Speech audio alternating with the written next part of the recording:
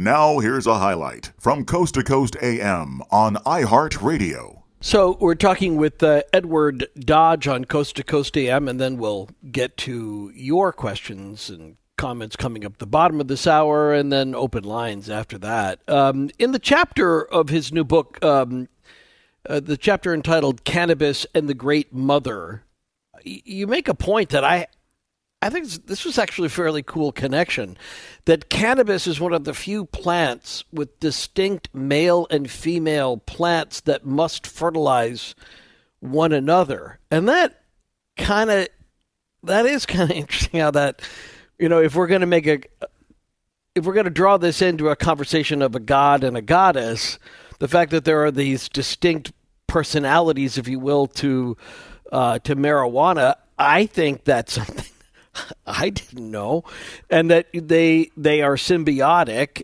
Although the female plant, and a lot of people would feel the same way about goddesses, that the female plant is the superior of the two. Do you want to talk about that? Yeah, I mean that's why they breed seedless marijuana nowadays. That they call sensimilia. So you need the male and female, but it's only the female plant that you get the drugs from. The male has effectively none, and then you get the superior fibers as well from the female plant. So, and with modern day marijuana, they will take out the male plant, so there's no seeds, and they call that sensimilia. But they did the same thing with hemp for centuries. George Washington talked about in one of his letters that he failed to get the males down before they went to seed. Funny, but that.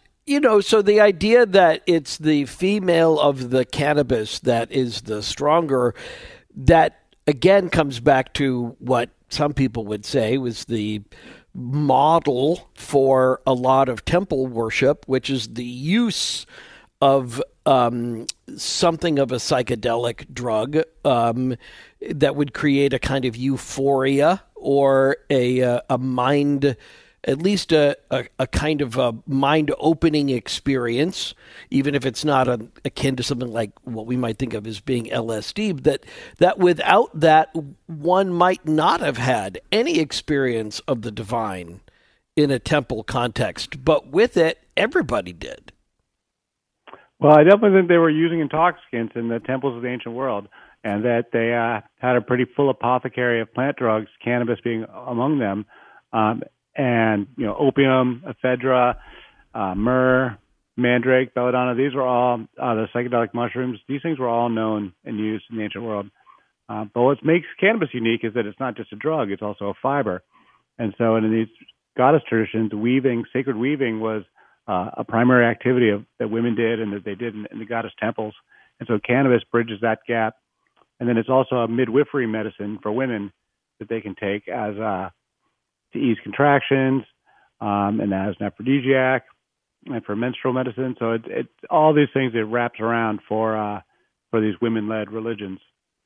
Yeah, and these different concoctions of mixing wine with cannabis they called it strong drink or mystery potions, and this is how they mixed up all sorts of drug cocktails in wine and beer, going back deep into the Neolithic. This is, again, something that women did, and that was pretty well documented. There's a funny line in the law codes of Hammurabi where the Kadesha priestesses, the sanctified women, were not allowed to enter into a tavern or ever own a tavern. They couldn't enter or own one because of their mastery of mystery potions. So they were never allowed to go near the taverns. And also hashish, as we understand it, had a pretty ancient application as well. Yeah, they use it as incense as well. So that's one place where you see it in the Bible. Again, it would be mixed with other stuff. It's not that it's hashish alone, but that it is a common ingredient mixed with myrrh. It shows up listed next to myrrh in a few of the references in the Bible. And they were mixed together. They're used as incense together. They're used in drinks together. But myrrh is one of those things, obviously, that has a distinct connection to the Christmas story. That as are often referred to as the three wise men, but I mean that's a misnomer in some respects. But that they brought myrrh. So, do you see a different significance in the fact that they brought myrrh to Mary to honor the baby Jesus? Right. They brought gold, frankincense, and myrrh. So frankincense and myrrh, but were both incense ingredients, and they were valuable items in the spice trade. That hashish would have been, similarly, was a valuable item in the spice trade. That was just, part of the backdrop of the ancient Near East. So you don't have any suspicion that myrrh that was brought was part of a concoction, as you referred to it, something else that might have gotten mixed in with the myrrh. I make a lot of claims about where I see cannabis all over the place, so I don't want to go out on too many limbs. I don't make a claim about that specific story. I make claims about other stories, though. For example? Oh well, I mean, I see cannabis all over the place with Moses, specifically. The burning bush, the menorah, that the God coming down in a cloud of smoke into the tent of the meeting. I mean, I kind of see him as like a desert shaman or Rastafarian type figure, and that in those traditions, there's a bunch of symbols with Moses that get thrown out later on. He's using a serpent staff. He makes a serpent on a pole that then later gets thrown out in the temple reforms. So there's a few different things that. The shot nets is linen and wool mixed together. Moses makes a specific instruction to mix linen and wool together to make the tent of the tabernacle, tent of the meeting, but then later on the Deuteronomist reformers say don't mix linen and wool together. So I kind of put cannabis in that vein, that it was something that Moses was doing at in 1200 BC or whatever, that 600 years later are being thrown out in temple reforms. There is some dispute.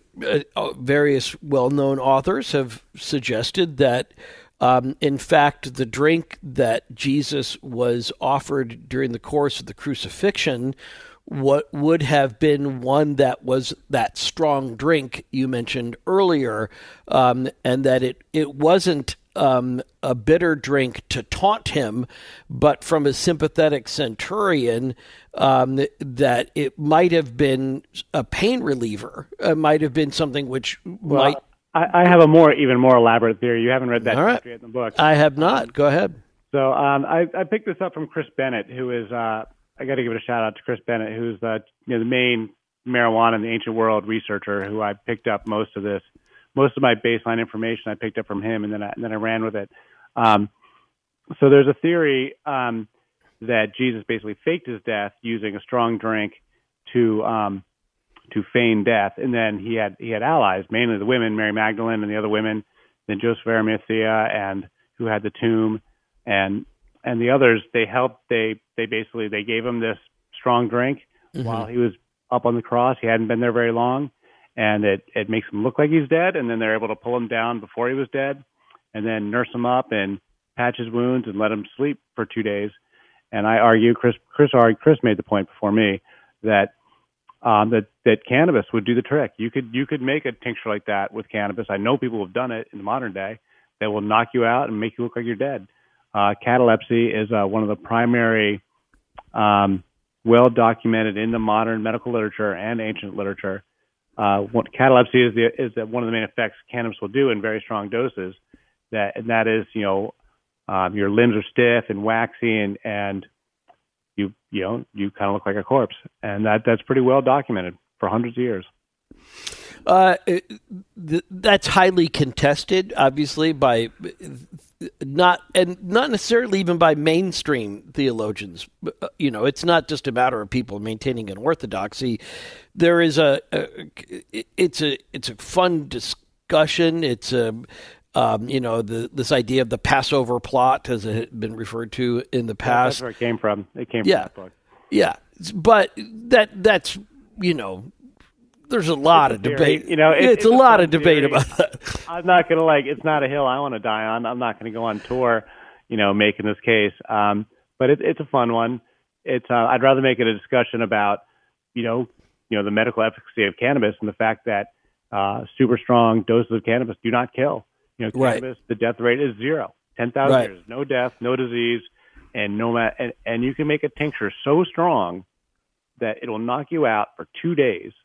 I mean, I've never done it, but I've heard people do it. And your friends will think you're dead. Right, but don't get me wrong on the point about the Passover plot. It's not that I'm just tossing that out. What I'm saying is, before you get there, before you even have to get to a broader discussion about Joseph of Arimathea, and then they take Jesus and he goes into Europe and becomes the divine right of kings and all of that comes as a result. Before you even get there, just even that idea that a sympathetic guard, somebody there that was, their job was to stand underneath that and to hasten the death of Jesus before sundown, that was something they did to be nice, was something which, even that one little sliver, sort of defies tradition, there's a lot of reason to suspect that the biblical evidence says, they were casting lots for his tunic and they were doing all this other stuff, that they were all there just to mock him. But maybe one person kind of essentially was trying to slip him a Mickey just to slow his breathing down, just so that he would die. And it was a mercy killing, if you will, or even just he was going to die up on the cross, but how much pain he had to experience before sundown, well, that was, that could be determined by something like this. Right. Well, 3 of the Gospels have that detail of him being given, some undetermined kind of drink while he's, just before he succumbs on the cross. 3 of the Gospels have that detail. And they call it sour wine or sour vinegar. It's not really, right. It's obviously unclear what it is. Right. But that may be the sour factor, as some people describe it. That tincture made it turn from something which would have been a pleasant taste into an unpleasant taste, but it would have been more effective. And now, what about you in terms of how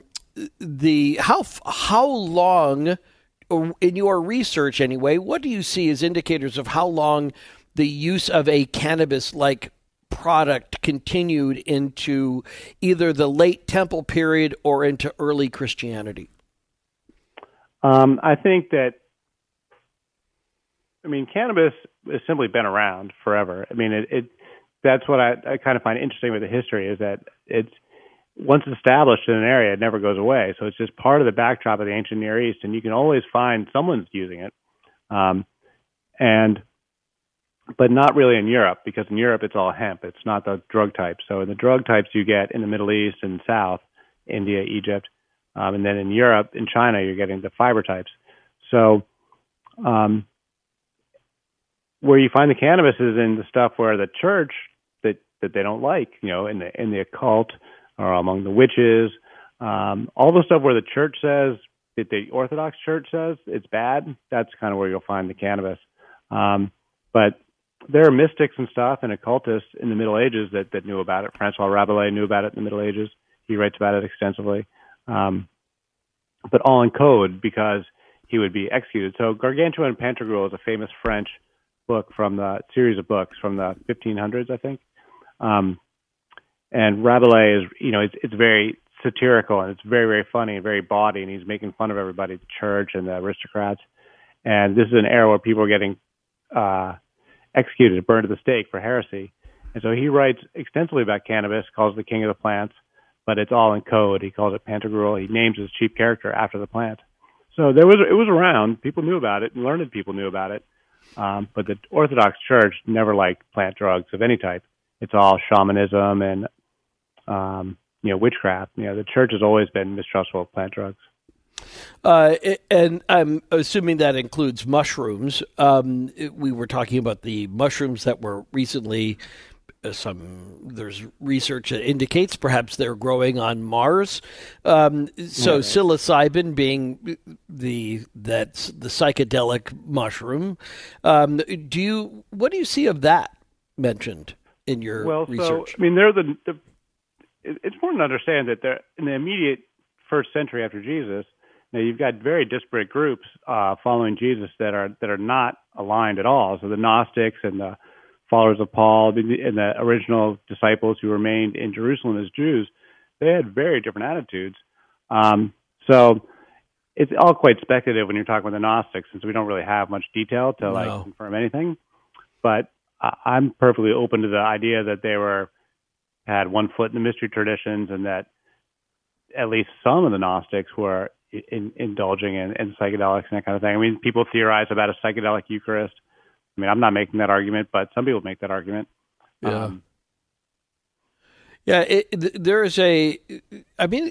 whole idea of Eucharist is kind of trippy in the sense that it isn't, for some traditions, it isn't just a breaking of bread and a sharing of a common meal or a symbolic representation of that event as it happened in the upper room, but rather, and this is the part that I find like super mystical, but I love it, is that this is an event that is taking place in the past and the present and the future.